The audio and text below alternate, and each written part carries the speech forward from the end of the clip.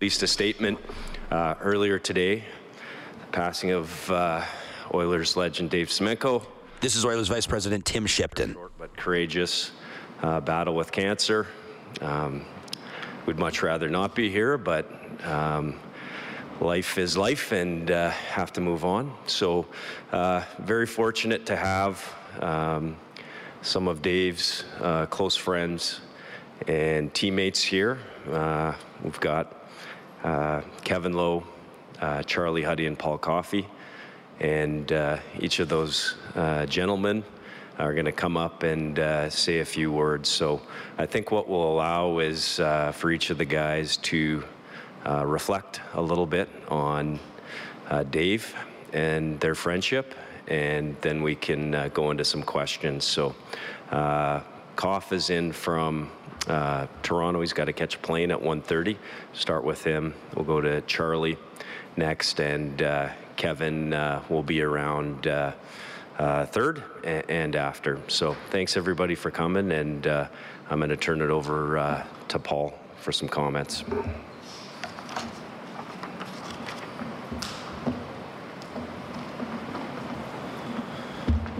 It's kind of a tough day. We do know that. You know, on behalf of the Oilers, you know, all the guys we chatted with today, Kevin was great reaching out to everybody, and trust me, everybody wishes they could be here.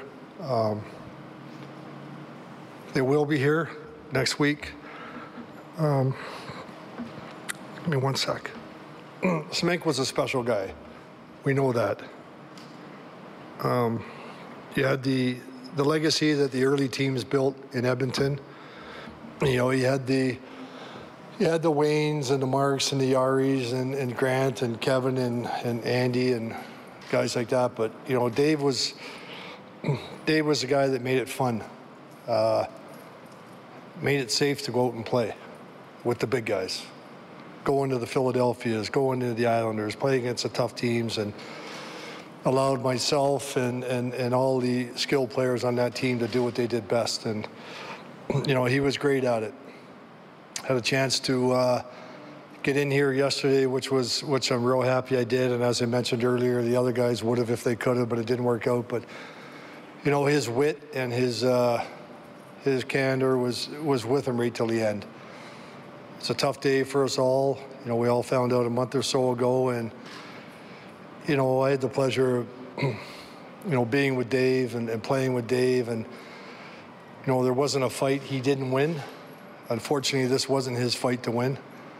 It's a terrible disease. You know, he's the biggest guy I've seen taken down that fast, and that was sad. But, you know, he did it with dignity, surrounded by his daughter and some girlfriends, a couple other girls in the room. But that's kind of the way he would want it, and he was just a real good guy. My first experience with Semenko was in my first training camp in Jasper, Alberta in 1980. And, you know, being there as a young kid, a shy kid, an early draft pick, really trying to fit in. And we're all sitting outside the restaurant, the bar area. And Semenko says, "Do you want to make some friends?"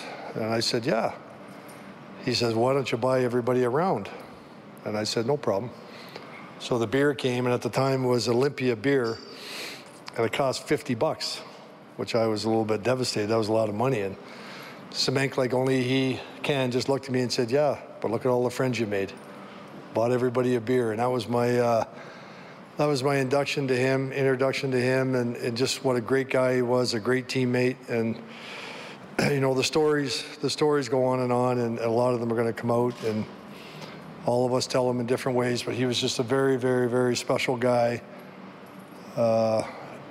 You know, for those of you in the media that have seen him walk around here in this last year and a half, 2 years with the Oilers, he's always been an Oiler, scouted with them for years, but never, ever been happier than he's been the last year or so in the position he had with the team. You know, carried that flag with dignity right to the end, and you know, was a fan favorite for a reason, not because he was one of the toughest guys in his era, but just that he was very approachable and very reachable. And again, just going to close and say he was, as good as Wayne was, Semenk was the same in the dressing room and a player on the ice, and he'll definitely be missed. Thanks.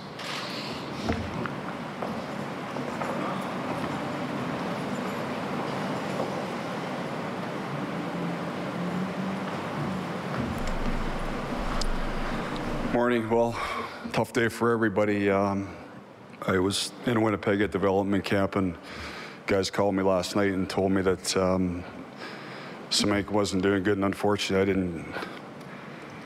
didn't get here in time. But like Koff said, so many stories about Semenk. I've been fortunate to have him as a teammate from when I got here in the early 80s, and obviously a real close friend, and a neighbor that lived my first couple of years about 10 minutes away from where I was. So I was fortunate to drive him to the rink a few times here and there, and drive him back home and things like that. So we got to know each other pretty good, and like Koff said, just a lot of great memories. Just a real witty guy, and the stories go on and on about Semenk, about how good of a teammate he was, and made all of us safer on the ice when we were out there playing. Like Koff said, I didn't see him lose. I don't think I saw him lose any fights. I mean, there was some tough guys back then, and he wasn't backing down, and he was proud to do his job, and he did it with the best of them. One story. Well, there's probably more than one, but one story that I remember is when Semenk got traded to Toronto. I think me and Koff were still playing together, but I remember going back. Semenk was on the ice. I remember going back for the puck, and I knew he was coming, and I was expecting a big hit, and then all of a sudden I heard him yell, "I'm coming, look out." And he just, I got the puck, and I probably skated as fast as I could, but I don't think he had any intentions of hitting me. He was giving me a good heads up on it. But, the stories go on and on about him, and man, he's going to be missed around here. You guys have had the experience of having him here at the games, and I was fortunate to come to Game 6 against Anaheim, and I was up in Darryl's box, and Semenk was up there. And we were chatting for a while, and he was taking us around. We had to go to another box to get introduced in between periods or whatever it was.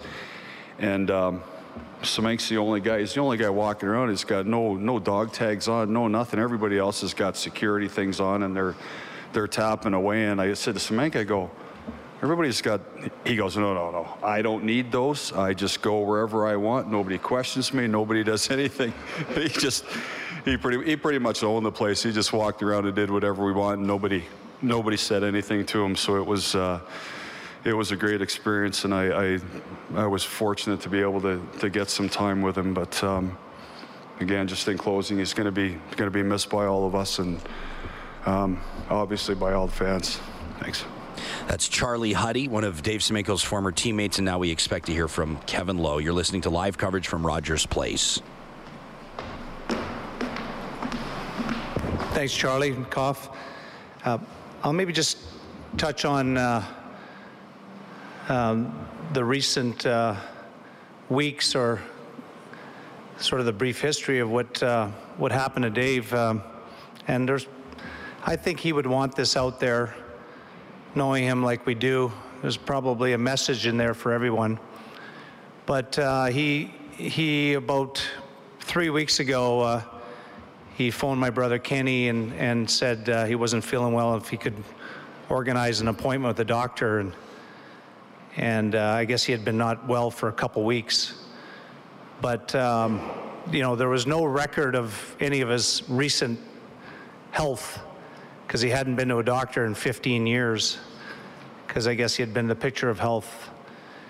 So the prognosis was not great, but felt treatable at the time, and it was just a rapid descent, and passed away of cancer. So for everybody out there listening, get in and see your doctor, because that would be important to Dave. He I think it's safe to say that, without overstating anything, that the greatest of all time are up in the building in Rogers, but as Koff alluded to, those greats couldn't have done without the support and aid of Dave Semenko, and I say that with the greatest deal of sincerity, because what he provided on the ice, the message he delivered to the opposition, and was a good hockey player, was capable, as he pointed out many times. He scored a bunch of points in junior and did have a hat trick in the NHL. Was actually Player of the Week one week, but it was really his presence in the dressing room and he really kept us all grounded.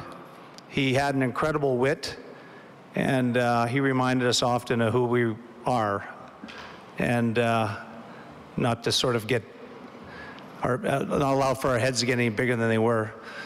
I'll close with saying that the Oilers have been working with Dave's family, and so there'll be a service next week. We still don't have the details, but we'll get that out as soon as possible. We want to celebrate him and his legacy in life as best we can. And I'll just close by saying I'm devastated. He loved what he did this past year. It was his first year that he wasn't scouting, and he was an ambassador. I think the first ever Oiler ambassador. And we had so many comments from our customers and our employees, how fortunate they were to work with him. And he was so happy. He was happy not traveling, and he was really happy with the new building, the team, and what he was doing. And he was really looking forward to the coming years. And I'm shocked that this all went down so quick. And I'm going to really miss him. Thanks.